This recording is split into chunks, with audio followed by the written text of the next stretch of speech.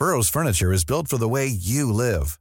From ensuring easy assembly and disassembly to honoring highly requested new colors for their award-winning seating, they always have their customers in mind. Their modular seating is made out of durable materials to last and grow with you. And with Burrow, you always get fast, free shipping. Get up to 60% off during Burrow's Memorial Day sale at burrow.com/ACAST. That's burrow.com/ACAST. burrow.com/ACAST. This is a Virgin Media Originals podcast series. Hello and welcome to The Tonight Show. The government signs off on a cut in excise duty on petrol and diesel in a move to tackle rising prices, but with reports of costs per litre jumping yet again today, will it have the desired effect? As Ukraine bans the export of wheat, oats and other key agricultural goods, do we need to look at ramping up our own produce to ensure our food security? And later, Irish-born explorer Ernest Shackleton's famous lost ship Endurance is found after 107 years. Get in touch on Twitter with your comments and questions on #TonightVMTV.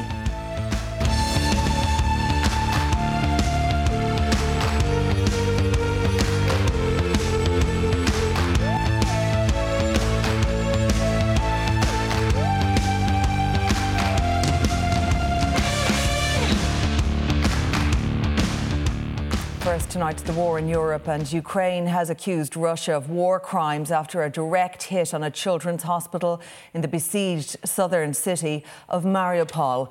A maternity ward in the same building has also been destroyed, and the Ukrainian president has claimed this evening that infants are buried in the rubble. Well, earlier, Russia said a new ceasefire had been brokered to allow civilians flee the worst hit parts of Ukraine. Elsewhere, there was fresh concern about the monitoring of the Chernobyl nuclear power station, the scene of a disaster in 1986. Here, opposition parties and interest groups have slammed the government's move to ease fuel bills for under-pressure consumers by reducing excise duty. Fuel prices have spiked because of the conflict in Ukraine, but motorists are already complaining that the benefits of the government's excise cut have been eroded by dramatic jumps in the price at the pump.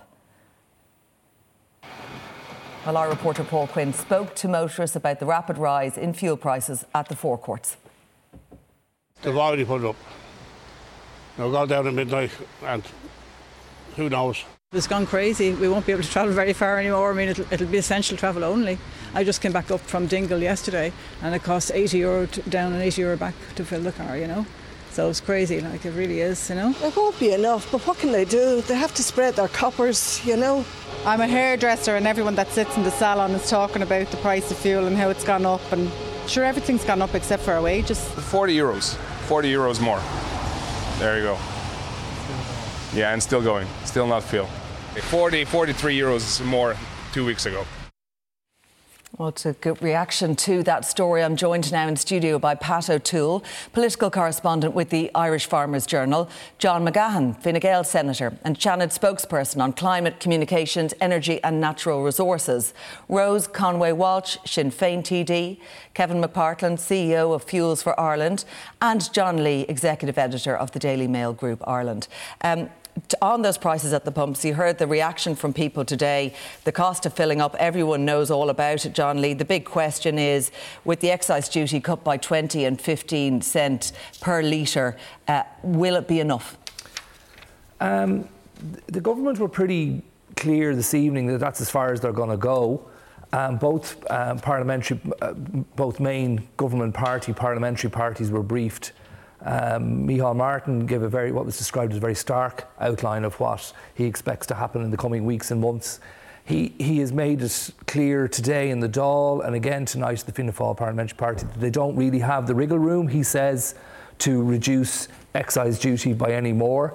They've also said, himself and Paschal Donohoe today, that they can't impose price caps on fuel, which has been recommended by a few groups, that perhaps if you were just to nail it at one point and not mess around with tax anymore, that was a solution. But what they made clear is that, Paschal Donohoe made clear today, is that oil is traded as a commodity, and I'm sure Kevin will expand on this, on international markets, and we aren't in a position to do that. Paschal Donohoe said that we are in a he seemed to say we're in a unique position that we import most of our fossil fuels, but surely most of the planet is in that situation.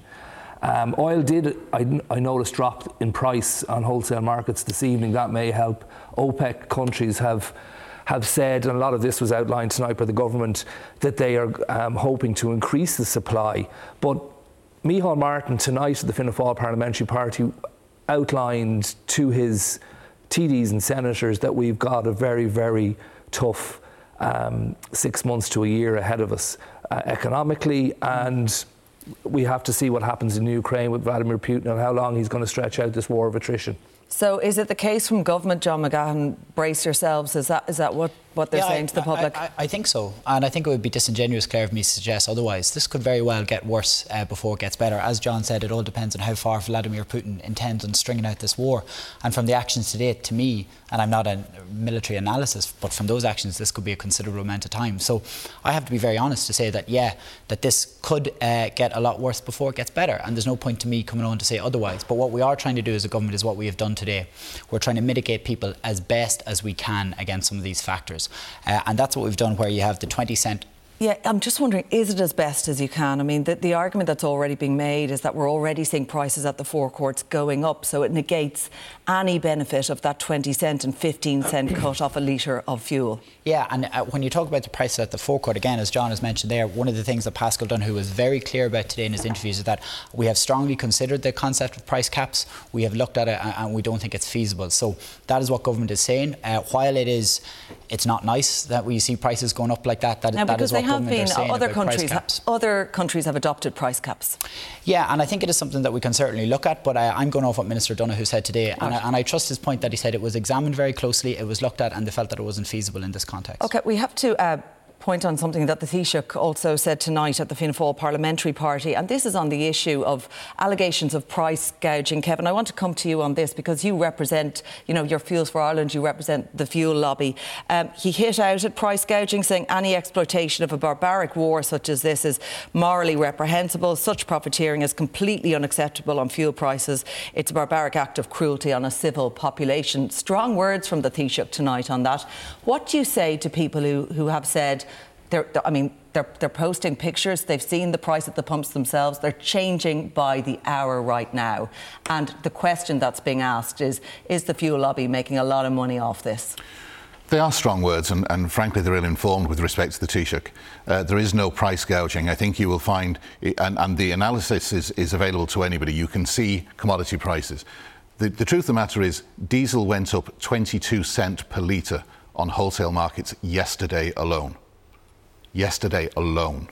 The impact of the excise duty cut that was announced today would not even wipe that out. Now, as John said, the price of oil went down today, and the price of wholesale diesel went down by 30 cents a litre. So between those two things, you will see the impact that was hoped for by government when they made that announcement. But at the time that they made that announcement at 11 o'clock, there was no sign of the prices dropping so much today. Could you explain to us that if you're seeing the price of diesel increase by 22 cents in one day, does that immediately pass on to the consumer?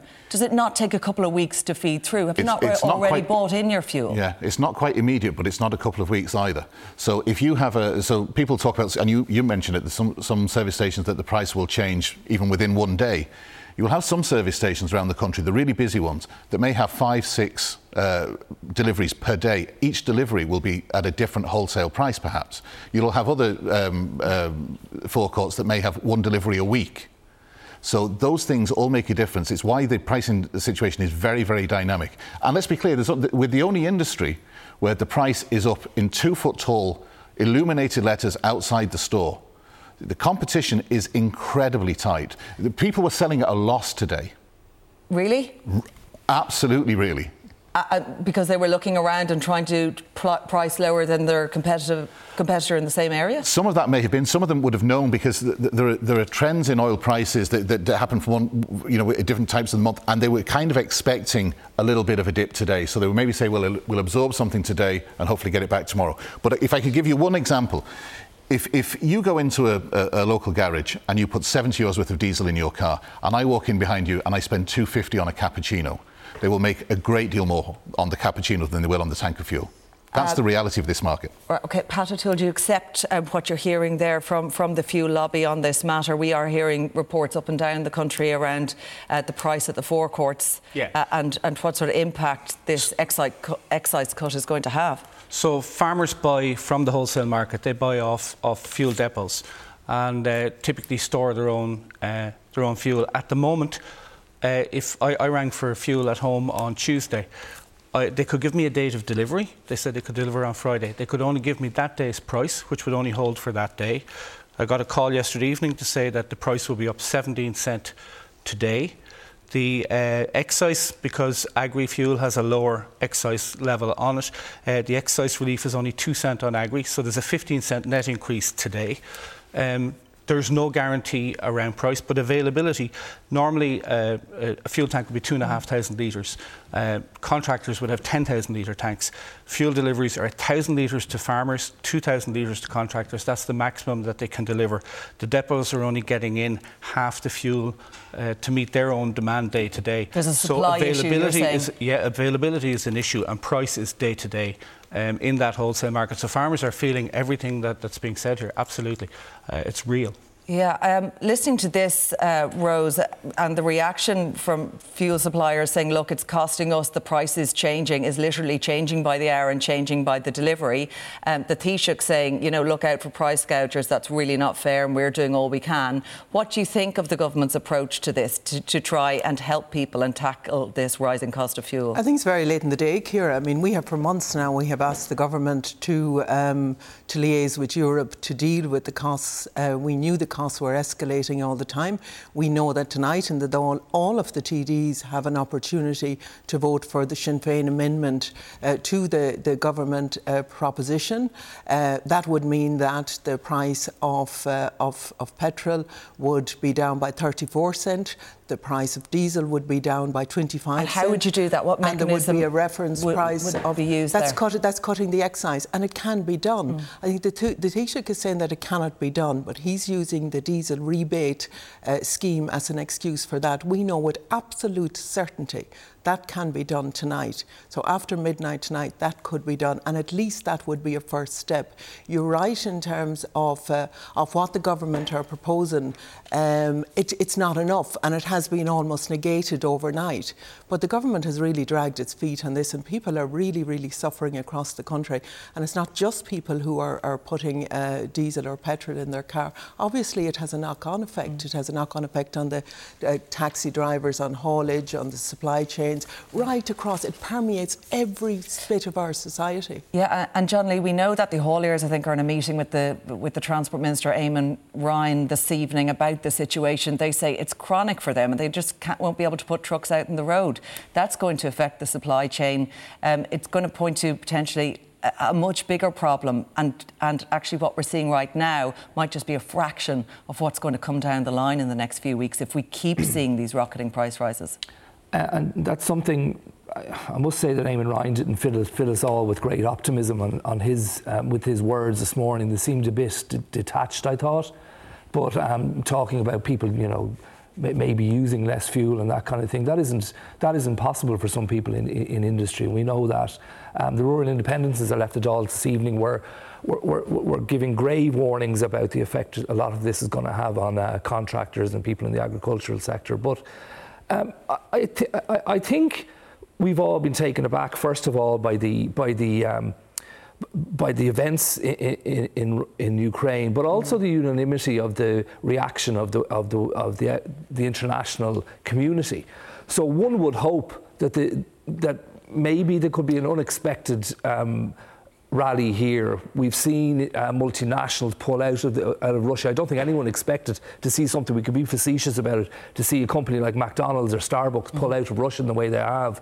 And one would almost hope, when you see the oil prices drop this evening, that the world markets might settle down. And I think our government probably has shown that it's slow in reacting to this. It's been warned for an awful long time. I spoke to people in the Department of Finance back in January, and they said, listen, we're taking these moves now. If you remember, then there was the grants to householders, but all bets are off if Ukraine if there's war there. Now that's 6 weeks ago. They've known for 6 weeks that a lot of this has been possible. So I think what might rescue us is the unanimity in the international community rather than government actions here, because they just seem a bit slow. Kevin, on that, you mentioned that, and do you think we're likely to see some stabilisation of oil prices then that, you know, will have that knock-on effect and bring a little bit of stability at the pumps? I don't see anything in the immediate future that will take us back down, is the truth. Now, the question is whether we continue to go up. The reality of the situation is Russia supplied 10% of the world's oil. So people don't want to do business with Russia, absolutely rightly right now. They don't want to put money into that economy. And therefore, that 10% is no longer in the game. In addition to that, they provided 40% of the gas that was used in Europe. And a lot of countries that were using that gas to generate their electricity have now switched to oil. So there is an increased demand also. When you have a decrease in supply, an increase in demand, it only does one thing to prices. And if I could just come back to Pat's point about farmers. Farmers were really badly daunted today. The fact that there was no meaningful relief for farmers, there was no meaningful relief for rural Ireland, the 700,000 homes that use home heating oil, there was nothing for them. And, you know, we have to get serious about this. And I think, you know, John alluded to the fact that Eamon Ryan was a bit out of touch today. And I think that there's something about this response of government that is a bit out of touch. There is a lack of recognition of what it means to be relying on oil to heat your home, to farm your land, to get in and out of work. I mean, John McGann, that's a very fair point, isn't it? Like, this isn't going to impact everybody in the same way. In areas where there's public transport, you can leave the car at home, that's fine. But in rural areas, where you rely on your car, you rely on it for work, you rely on it if you're a farmer, and then you rely on it to heat your home, which is in a rural area, far away from other transport links, you're really going to be hit hard. And there was no additional packages for people living in rural Ireland. No, I'd have to disagree. And there's a couple of interesting strands there, and I'll try and touch a few of them. So when you say that there's no additional supports for people in rural Ireland, well, first of all, there's no excise duty on home heating oil. One of the things, and not to get into it in too much detail, but what we've done, there's no excise duty. 84.4. I think there is. There is 84. There's no excise duty on home heating oil. I'm sorry, just to be very clear, there's absolutely no excise duty, and with all due respect to you, perhaps your notes or your briefing was wrong, but there isn't, and it can be clarified after tonight. And we have an expert here beside to confirm it. You may say there is, but there isn't, and we can fact check it afterwards till the cows come home. But there is no excise duty. So you're saying you cannot do anything with excise duty? Not on home heating oil. There's no excise duty on home heating oil. There are other taxes, but not excise duty, which is why there was no relief for the price of home heating oil today.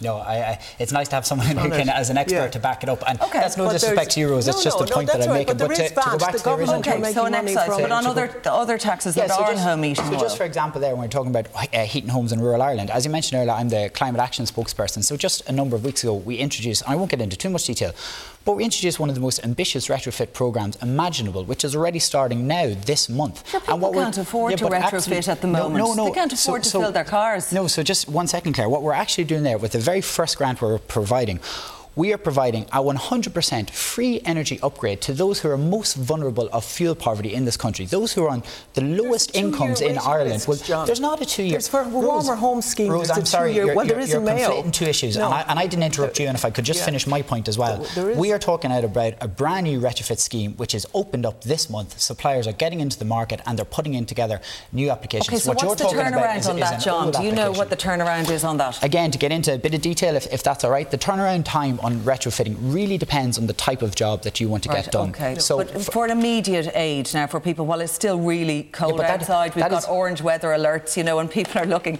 to heat their home, they're seeing the bills coming through, and right now with everything that's happening, the idea that there might be a little more relief for homeowners is something that may be expected. Yeah, no? Again, a very fair question. And again, I would point you to the absolutely substantial cost of living packages that we introduced just 2 weeks ago of 550 million. And what that is huge increases in social welfare, huge increases in the fuel allowance, reductions in it as well. I want to let Rose in here. You've had lots of time. Ciara, we're in an emergency situation. right across the country. We know that 2/3 of homes in rural Ireland are dependent on home heating oil. There is things that we could do in terms of VAT reductions there and other reductions. People are really, really to the pin of their collar. There is a waiting list for the Warmer Home Scheme. In Mayo, it's 2 years. In Mayo, it's a 2-year waiting list. It is going to take time. We don't have the labour to start with to be able to do this retrofitting. Absolutely, we welcome it. But right here, right now, people are suffering from fuel poverty and the government are dragging its feet again. They've had months to do something about this, and they have, even from Europe, the messages coming from Europe is saying we're in an emergency, we need flexibility. We need a response. Let Rose finish her point on that. Like the pressure certainly is on to do something about it, and I'm just wondering on the issue, even though Paschal Donohoe had said, like he said a few weeks ago, there would be no mini budget. We weren't foreseeing a change to this excise duty, and that has come about. And so, I mean, will the government acknowledge that maybe more does need to be done with regard to VAT? We know that we pay more for fuel on this island than in many countries around Europe. Well, from what we're hearing, much can't be done in excise because we're being told the taxes are so heavy. On the other hand, that suppliers aren't making money out of it. But I worked in Leinster House during the economic crash throughout, and every week Brian Lenihan would stand up and tell us something wasn't possible, like cutting the pensions of civil servants, cutting their wages. We were cited on pensions, that property rights prevented the government from cutting their pensions. It was done a few months later. We were told the banks couldn't be bailed out to the extent that they were. If we are, as Micheál Martin told the Fianna Fáil Parliamentary Party today, in a state of war in Europe, which we clearly are, we've just gone through a pandemic. That's 2 of the 4 horsemen of the apocalypse down. Death and conquest are the other 2. So the government will repeatedly say this is not possible, but something will have to be done, for instance, on prices. If this can't be done through taxes, Micheál Martin gave some hints today that Europe is preparing a toolbox. That might mean something on VAT. We need European say-so on VAT cuts. We need European say-so on some agriculture measures as well. We're waiting for a European green light on many of these issues. Something will happen in the next few weeks as well. We don't need. There's one thing we don't need to wait for European sanction on. Agri-contractors have to pay the carbon tax. There's a rebate for farmers, and that could be amended immediately because contractors are bearing the brunt of this, and they literally can't afford the fuel costs that are facing them at the moment. That's something that could be done in the morning. OK, we'll talk about more on that after the break, and a couple of tweets on that. Promote working from home to help people reduce fuel requirements. And amazing that the government has no room to decrease fuel prices, but has plenty when it wants to increase them. OK, we can go live now to our Brussels correspondent, Rosie Burchard, who's standing by with the latest on the international picture around this invasion of Ukraine. And Rosie, reaction to the reports from Ukraine tonight of that deadly airstrike by Russian forces destroying a hospital complex, which includes a children's hospital ward and a maternity hospital. What can you tell us about that?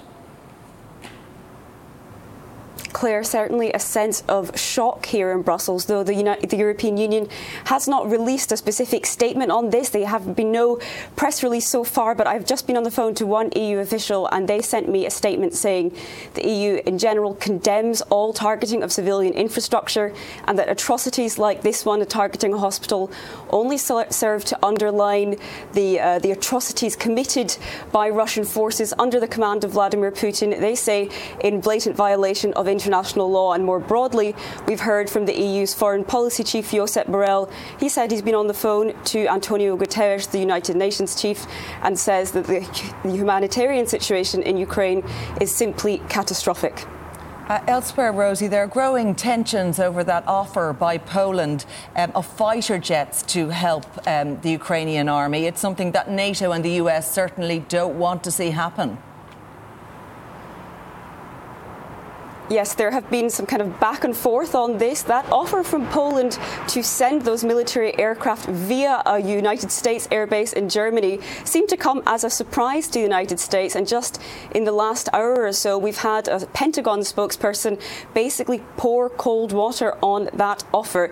They say it's very high risk and it could be interpreted as a move toward escalation. That's, of course, because Ukraine is not a member of NATO, therefore not party to that collective defence agreement known as Article 5, and the fear is that sending those military aircraft in could be moving toward a bigger war where we would see NATO allies and Russia facing each other off. So far the United States says that's something they are not considering at this time. But we did have mixed messages. Antony Blinken, when he spoke alongside UK Foreign Secretary Liz Truss earlier, said the talks would continue. So it's not clear whether the deal is totally dead or whether it's now just in a case of ironing out some technical details and finding a way to transfer military aircraft in through a different means which would not be seen as so high risk.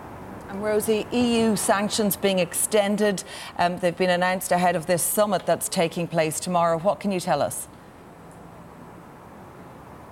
Yes, so more sanctions today, fresh sanctions from the European Union, 160 more individuals. Those are many of them business people with links to key sectors of the Russian economy, for example, the pharmaceutical and telecoms industry.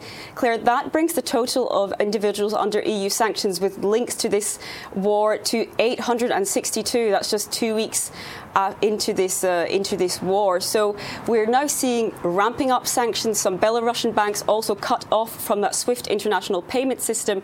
But, of course, we know there might be some other ones in the works. When EU leaders meet tomorrow in Versailles, they could be discussing a fourth sanctions package, but it would be a very brave analyst, Claire, who would tell you exactly what would trigger that and what they would include. Because, of course, that brings up some very uncomfortable questions for EU leaders. Really, how much worse is this going to get? And that's a question they'll be asking themselves as Ukrainians face another day of conflict.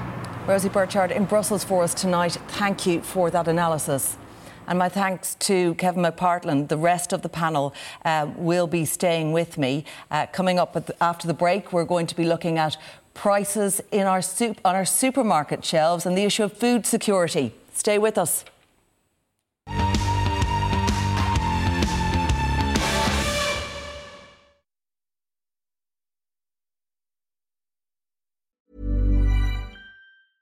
Ryan Reynolds here from Mint Mobile. With the price of just about everything going up during inflation, we thought we'd bring our prices down. So to help us, we brought in a reverse auctioneer, which is apparently a thing. Mint Mobile Unlimited Premium Wireless. How to get 30, 30, bit to get 30, bit to get 20, 20, 20, bit to get 20, 20, bit to get 15, 15, 15, 15, just $15 a month? Sold! Give it a try at mintmobile.com/switch. $45 up front for 3 months plus taxes and fees. Promo rate for new customers for limited time. Unlimited more than 40 gigabytes per month. Slows full terms at mintmobile.com. Burrow is a furniture company known for timeless design and thoughtful construction and free shipping, and that extends to their outdoor collection. Their outdoor furniture is built to withstand the elements, featuring rust-proof stainless steel hardware, weather-ready teak, and quick-dry foam cushions. For Memorial Day, get 15% off your Burrow purchase at burrow.com/acast, and up to 25% off outdoor. That's up to 25% off outdoor furniture at burrow.com/acast.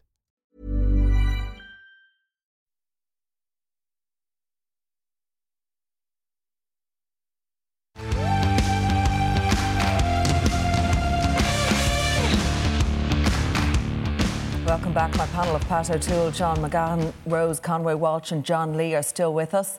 Today came the news that Ukraine's government has banned the export of wheat, oats and other staples that are crucial for global food supplies as authorities try to ensure that they can feed people during Russia's intensifying war. Well, as the world tries to figure out what this may mean for food supply chains and security, the focus has now turned to what we can do to bridge the gap. Earlier today, our Midwestern reporter Eric Clark went to Listowel Mart in County Kerry, where farmers are counting the cost of the war in their livelihoods and the pressures they're facing as it is.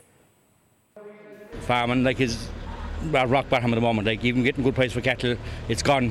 The overheads have gone crazy. I'm not depending on it, thanks be God. Farming, I'm working with it, but other than that, I'd be hungry. Fertiliser gone up by 300%, the cost of it. Ration gone up. and diesel then with it. There's the pinch. Well, especially this week now, fuel prices, feed prices and fertiliser prices. And of course the ESB has also gone up. So the 4 main ingredients really for farming. Yeah, and just some reaction there from farmers to the rising prices, and really a couple of things there. Fuel and fertiliser seem to be the big issue for farmers right now. How are they feeling the squeeze, Pat? We're talking about a doubling of fertiliser prices over the last 12 months.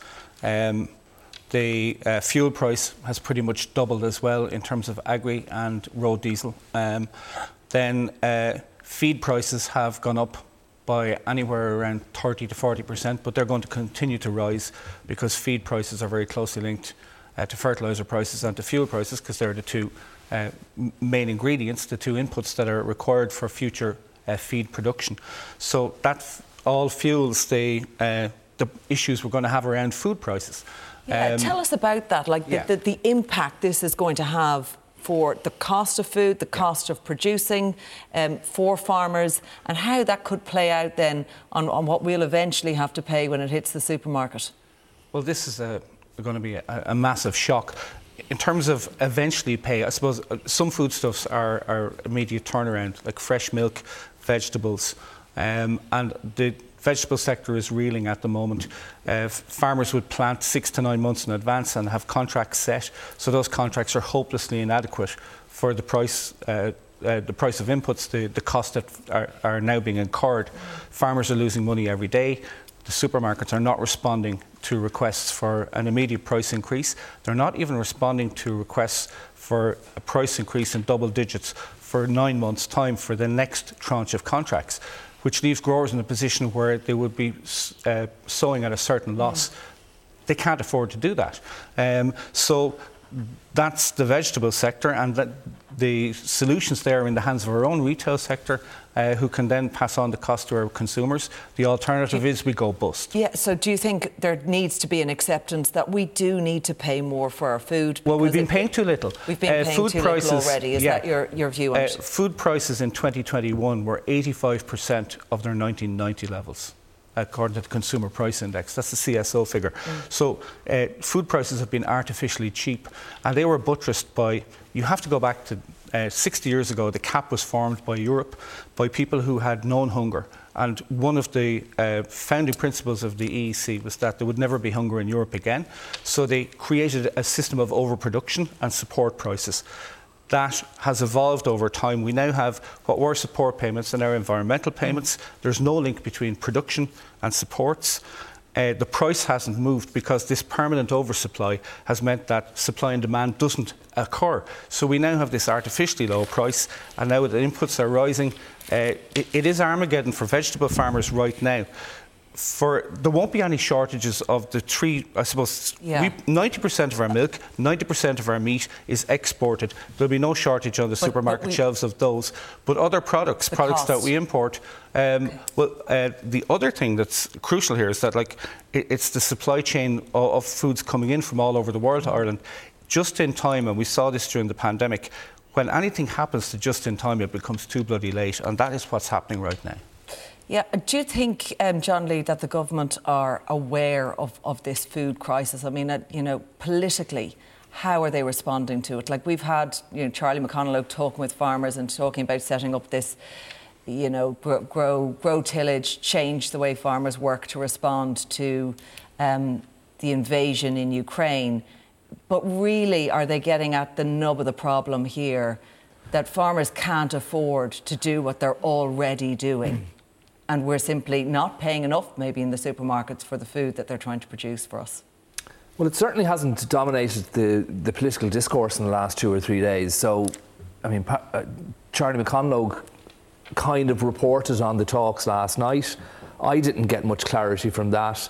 I think there seemed to be a tacit admission that there isn't much they can do. I happened to bump into Rose in the corridor today, and we were discussing, say, in her part of the world, Belmullet, where there had been talk of maybe farmers switching to wheat farming, etc., etc. You wouldn't be doing that much of that in West Mayo. if there was money to be made in widespread, I would assume as a bystander in widespread tillage, for instance, farmers would be doing it already. There seems to be, from the warnings from Paschal Donoghue in the Dáil tonight, and he wasn't specifically referring to food prices or the agricultural sector, he said we are at the very, very start of price increases and threats to our economy today. So over the coming months there seems to be an absolute admission from government there will be an explosion in prices, and there isn't really much they can do about it on a national level. John may tell us something different, but I didn't get huge confidence from what Charlie McConalogue and other people in government were saying today. John, is that true? Can anything be done around this? Yeah, absolutely, and I'd have to politely disagree with John. And I defer to you. And maybe you can, the few points that I would make about it. First of all, to say is that at the minute there isn't a food or feed security issue at this point in time. That there isn't. So what we're trying to do is make sure that we're preparing now. We're being prudent so that coming down the line in a world of uncertainty that we are best prepared for it. So, for example, as we mentioned, we already know about the fertiliser issue and the reliance on that from Russia, and we're not. Yeah, so farmers aren't going to get that anymore. So just to finish the point I'm making, so farming organisations have been meeting directly with the Minister last night in government buildings. There's been a lot of stakeholder engagement about this. A very substantial financial package is due to be announced at the end of this month, and that financial package is going to provide a lot of reassurance for farmers as well in Ireland. And the final point I would like to make, and we just have to remember this, that we are part of the European Union. This is not an issue that is just unique to Irish farmers. This is an issue that is happening farmers and agricultural sector right across the European Union. And the European Union will have a strong and robust common approach back to this that's also going to help Irish and agricultural sectors as we're well. hearing that, Rose, grants and more grants, to help resolve this issue, certainly around the issues like fertiliser and the problems that are now facing farmers. Would you accept that, that's the way around this and that is going to be done by government? Well, the EU have talked about a 500 million reserve fund, which certainly would be welcome, but that would only be the tip of the iceberg of what's needed. But for months now, farmers have been telling us about their input costs and their cash flow problems in terms of fuel, fertiliser, and other input costs in feed, and we haven't done anything for farmers in that regard. Now we had some kite flying from the Minister in terms of setting of tillage and all that, and as John says, that won't work for every area of the country. But also, who's going to pay for the seed? Is there going to be enough seed to seed supply there? So there's all of those things that there's no formal proposal to the farming organisations that they can look at. I thought the INHFA had some useful suggestions, even in terms of alternative to fertiliser. They were talking about wool and the phosphorus in wool being used, but also we've had talk of seaweed, and we know that seaweed is underutilised as well, and that used to be used for fertiliser. So there are different measures that can be taken, but the governments really need to listen to farmers at the moment, because we won't have farmers at the end of this if we don't support them through this crisis. Is the government listening, Pat? They're listening, but we are at an emergency. Time is ticking. We're into March. This is the sowing season. It will be too late in 6 weeks' time. It's over either way in 6 weeks' time. So decisions have to be taken immediately. And there won't be grants. I believe pig farmers are going to get somewhere in the region. We're hearing a package between 50 and 100 million, but that's a loan. And pig farmers will be paying a levy on every pig that they kill for the next 15 years to pay that back. That's what we understand is being proposed for the pig sector. But that's the only thing that will save them. Now, the 500 million across Europe, 100 million for Ireland's 300 pig farmers, that puts it in perspective. In terms of the growing of grain, the problem here is that 30% of the exported grain on the planet comes from Russia and the Ukraine, and that's gone off the market. So there's going to be a shortage of feed for our animals, because we have about 90% of our dairy and beef animals and our sheep, their diet is 90% grass. So we can cope, but the fertiliser issue is huge. Today, Glanbia, Ireland's largest co-op, the largest sellers of fertiliser, told their customers they are not taking any more orders for fertiliser, and we need fertiliser right through the next 6 months. Yeah, are we likely to see then prices go up in the supermarkets? And politically then, John, what way does the government handle all of this? We know that people are really struggling with the current cost of living now, are you just going to tell people that, look, we are going to face increased prices and that's the reality of the situation? Yeah, it's a hypothetical question. It's difficult to answer. It's not really hypothetical. I think it's likely. To answer your question, I'll answer it in twofold. The first way I'd answer it is that when you talk about the cost of living, and I've mentioned it already and I won't go over it, but the substantial financial packages that we have put in place over the last 4 or 5 weeks to mitigate against the cost of living, that is increases in social welfare payments, it's providing grants, it's cushioning people against these volatile rates we are seeing at the moment. The second thing that we really want to do and make sure, I suppose, that we're really concerned about is, and it goes back to what I said at the very opening sentence of this whole debate, is that we are in a very volatile situation, and granted things could get worse before they get better, and the reason things could get worse is because there is war on the European continent, is because women, children are being slaughtered on the streets of a European continent, and there is a ripple effect right through Europe and right around the world. And what we are doing as a government is trying to introduce so many financial measures to mitigate as best as possible. We are doing our absolute best and we're committed to doing that. I want to get Rose in on that before Ukraine, obviously we had inflation and inflation increasing all the time, and we were always told that it was going to peak in April. So these measures should have been put in place before that now. And why John says some measures have been done, there's many other things which is a combination of whether it be the cost of rent, the cost of childcare, the fuel, as we said, and other measures. So everything is coming together in terms of the cost of living crisis, and the government have been ignoring that to a great extent. OK, my thanks to the panel. Stay with us, because coming up after the break, Ernest Shackleton's lost ship is found below the Antarctic ice. Stay with us.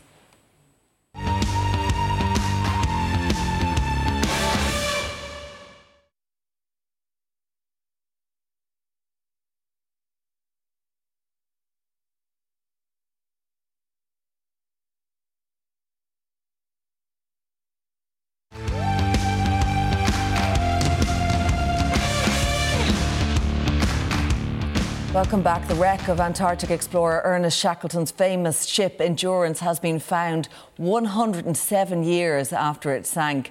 Well, I'm joined now by Kevin Kenny, director of the Shackleton Museum in Athy in County Kildare, to discuss one of the world's most famous shipwrecks. An unbelievable find today. What did you think when you heard the news? Had you been following what this team had been doing in order to try and retrieve the famous ship? Yes, we had. There's a small group of us in Athy, the Shackleton Museum, and then we have a voluntary committee. But this is very much a Shackleton time for us. His centenary was January the 5th, is when he died 100 years ago. And then the expedition to find the ship was obviously very exciting. Menson Bound, the director of exploration, himself and his wife visited us in December to tell us about it and, you know, to give us an inside track on it and so on. So, yes, we have good connections with it and we're obviously following it with interest. So can you tell us and give us a little bit of background about how this ship went down, what happened, who was on board, and really the events in November, when was it? November 1915. 1915, it was during a failed attempt, wasn't it, to make the first land crossing of Antarctica? Yeah. OK, well, Shackleton had almost reached the South Pole in 1909. He turned back less than 100 miles from it in another great decision. The South Pole was reached then by the Norwegian explorer Amundsen in 1911, followed by Captain Scott in 1912. So the last big thing left to do in Shackleton's mind was to cross Antarctica from one side of the continent to the other. He organised the Endurance expedition. In fact, the ship was called Polaris, and in the video you'll see a star on the back of it. But he renamed it Endurance after the Irish Shackleton family motto, which was "By endurance we conquer." Ship set off just as World War I broke out, called to a Norwegian whaling station, and then into the ice, and was stuck in the ice a few weeks after it entered. And really, over the following months, the ice piled up and ground the ship down, broke it up. So November, as you said, November 1915, the ship disappeared through the ice closed over it, and you had 28 people living with no evidence of an outside world. It was quite surreal. All this is recorded in Shackleton's diary entries and in the book South, which he wrote about it. But his first line was, "The ship and stores are gone, so we're going home." And he led them then over a series of absolutely sort of awesome exploits, always with the next idea, always optimistic. He led them and they were all rescued, they all survived. Tell us about Ernest Shackleton's Irish roots, because to many people they wouldn't necessarily identify him as an Irishman, but he was born in County Kildare in 1874, and you know the roots are strong. But you got interested from a young age when you found a certain book and a certain note in that book. Yeah, my interest in Ernest Shackleton was as a teenager buying a second-hand Treasure Island, and a postcard fell out of it as a page marker. And when I looked at it, it was from Ernest Shackleton to Jacobs, the biscuit makers, for thanking them for supplying biscuits to his 1907 expedition. I live in Kildare, not too far from where he was born, so I would say Shackleton found me. I didn't find him. So to Shackleton himself, yes, born in 1874, as you say, the Shackletons had come to Kildare. They're a Quaker family, and again, the Jacobs postcard was a Quaker connection. But the Shackletons were a Quaker family, and they came as educationalists. They set up a school, a very forward-thinking school, which was boys and girls and all religions. So Napper Tandy, the United Irishman, went to that school, as did Edmund Burke, the orator, and Cardinal Cullen, and so on. So educationalists, and then 6 generations later, on that line, Ernest Shackleton comes along. And really growing up, very happy childhood in Kildare. Shackleton always saw himself as Irish. His contemporaries saw him as Irish. The Irish newspapers at the time saw him as Irish. And his wife said he always called himself Irish. So, but the family moved to England when he was aged about 10. His father had gone back to university to train as a doctor. The family grew to a total of 10, 8 girls and 2 boys. So, you know, and really from then on, it was through the Merchant Navy. He was never a Royal Navy seaman, and so on and on to his expeditions. Yeah, so working from one expedition to the next and having to raise the money for each of those trips, as you say, not with the Royal Navy, but a merchant seaman. About this particular ship, Endurance now, the famous ship, do you think it will be able to be pulled from the seabed, from where it was found?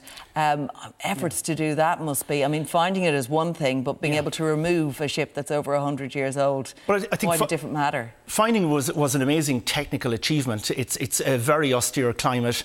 The ice is constantly moving, and it was 3,000 metres deep. So that was an incredible achievement.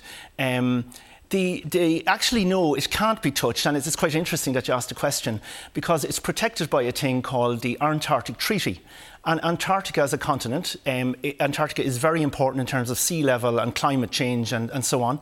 And it's governed by a treaty in place since 1959, where all the, right now, Ukrainian, Russian, American scientists are all working together and have worked together cooperatively in Antarctica. The continent is dedicated for the betterment of humankind. An interesting point is Ireland is one of the few countries that isn't a member of the Antarctic Treaty, but we are hoping to change that, and with Minister Malcolm Noonan and so on, we're getting great traction on that now in Shackleton's centenary year. Okay, and I suppose, what are we likely to learn about life on board? That's the question, isn't it, about from what's been found? Yes, it's quite interesting, because Shackleton insisted that the men were allowed to take a small amount of personal possessions, and he encouraged them to take photographs and letters from home and so on to remind them of where he was going to get them back to. On board the ship, there still are some logbooks and diaries left, plus the photographer had to leave some photographic plates behind him. So the possibility of some of those things coming up is just amazing. That's really, really exciting news, and congratulations to you all at the museum in Athy in County Kildare. My thanks to you, Kevin, and to all our guests tonight from all the late team here. Good night. Take care.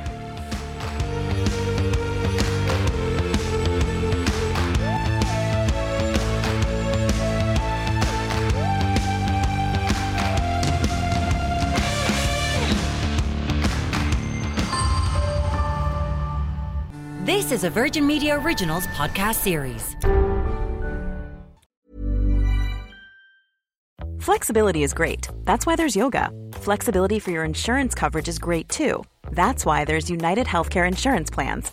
Underwritten by Golden Rule Insurance Company, United Healthcare Insurance Plans offer flexible, budget-friendly coverage for medical, vision, dental, and more.